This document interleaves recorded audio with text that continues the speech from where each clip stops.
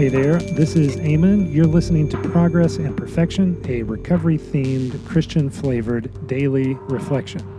You can find us at progressandperfection.com. So whether you eat or drink or whatever you do all to the glory of God. 1 Corinthians 10:31. I'm a pretty big distraction for being such a petty, small being. I've got the remarkable tendency to blot out even the idea of things greater than myself. And I'll do it on a whim, in a moment, with a fleeting thought. I've done it a handful of times this morning already. Example, the earth is the Lord's and the fullness therein. Psalm 24:1. Thought process. Interstellar was an epic movie. Example, O Lord, make me know my end and what is the measure of my days. Let me know how fleeting I am. Psalm 39:4. Thought process. I should really do a better job scheduling my day.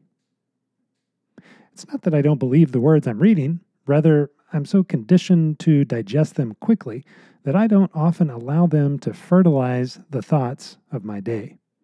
I become an agent of dismissal as I say a quick prayer and go about the rest of my day. This is where some of the routines of recovery have helped inform the truths of my faith. The daily prayer for provision, for sobriety, and for wisdom has kept my frailty at the forefront. The task of carrying on the message of hope has kept my ego at bay. The exercise of gratitude has stepped my depression back from the ledge.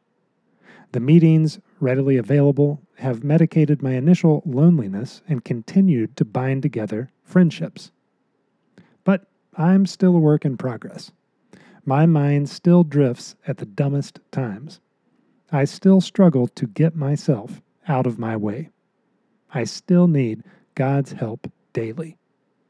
God, get me out of the way. Use force if necessary. Hey, thanks for listening. Forward this to a friend who may appreciate it. You can find us over at progressandperfection.com, and we will talk to you tomorrow.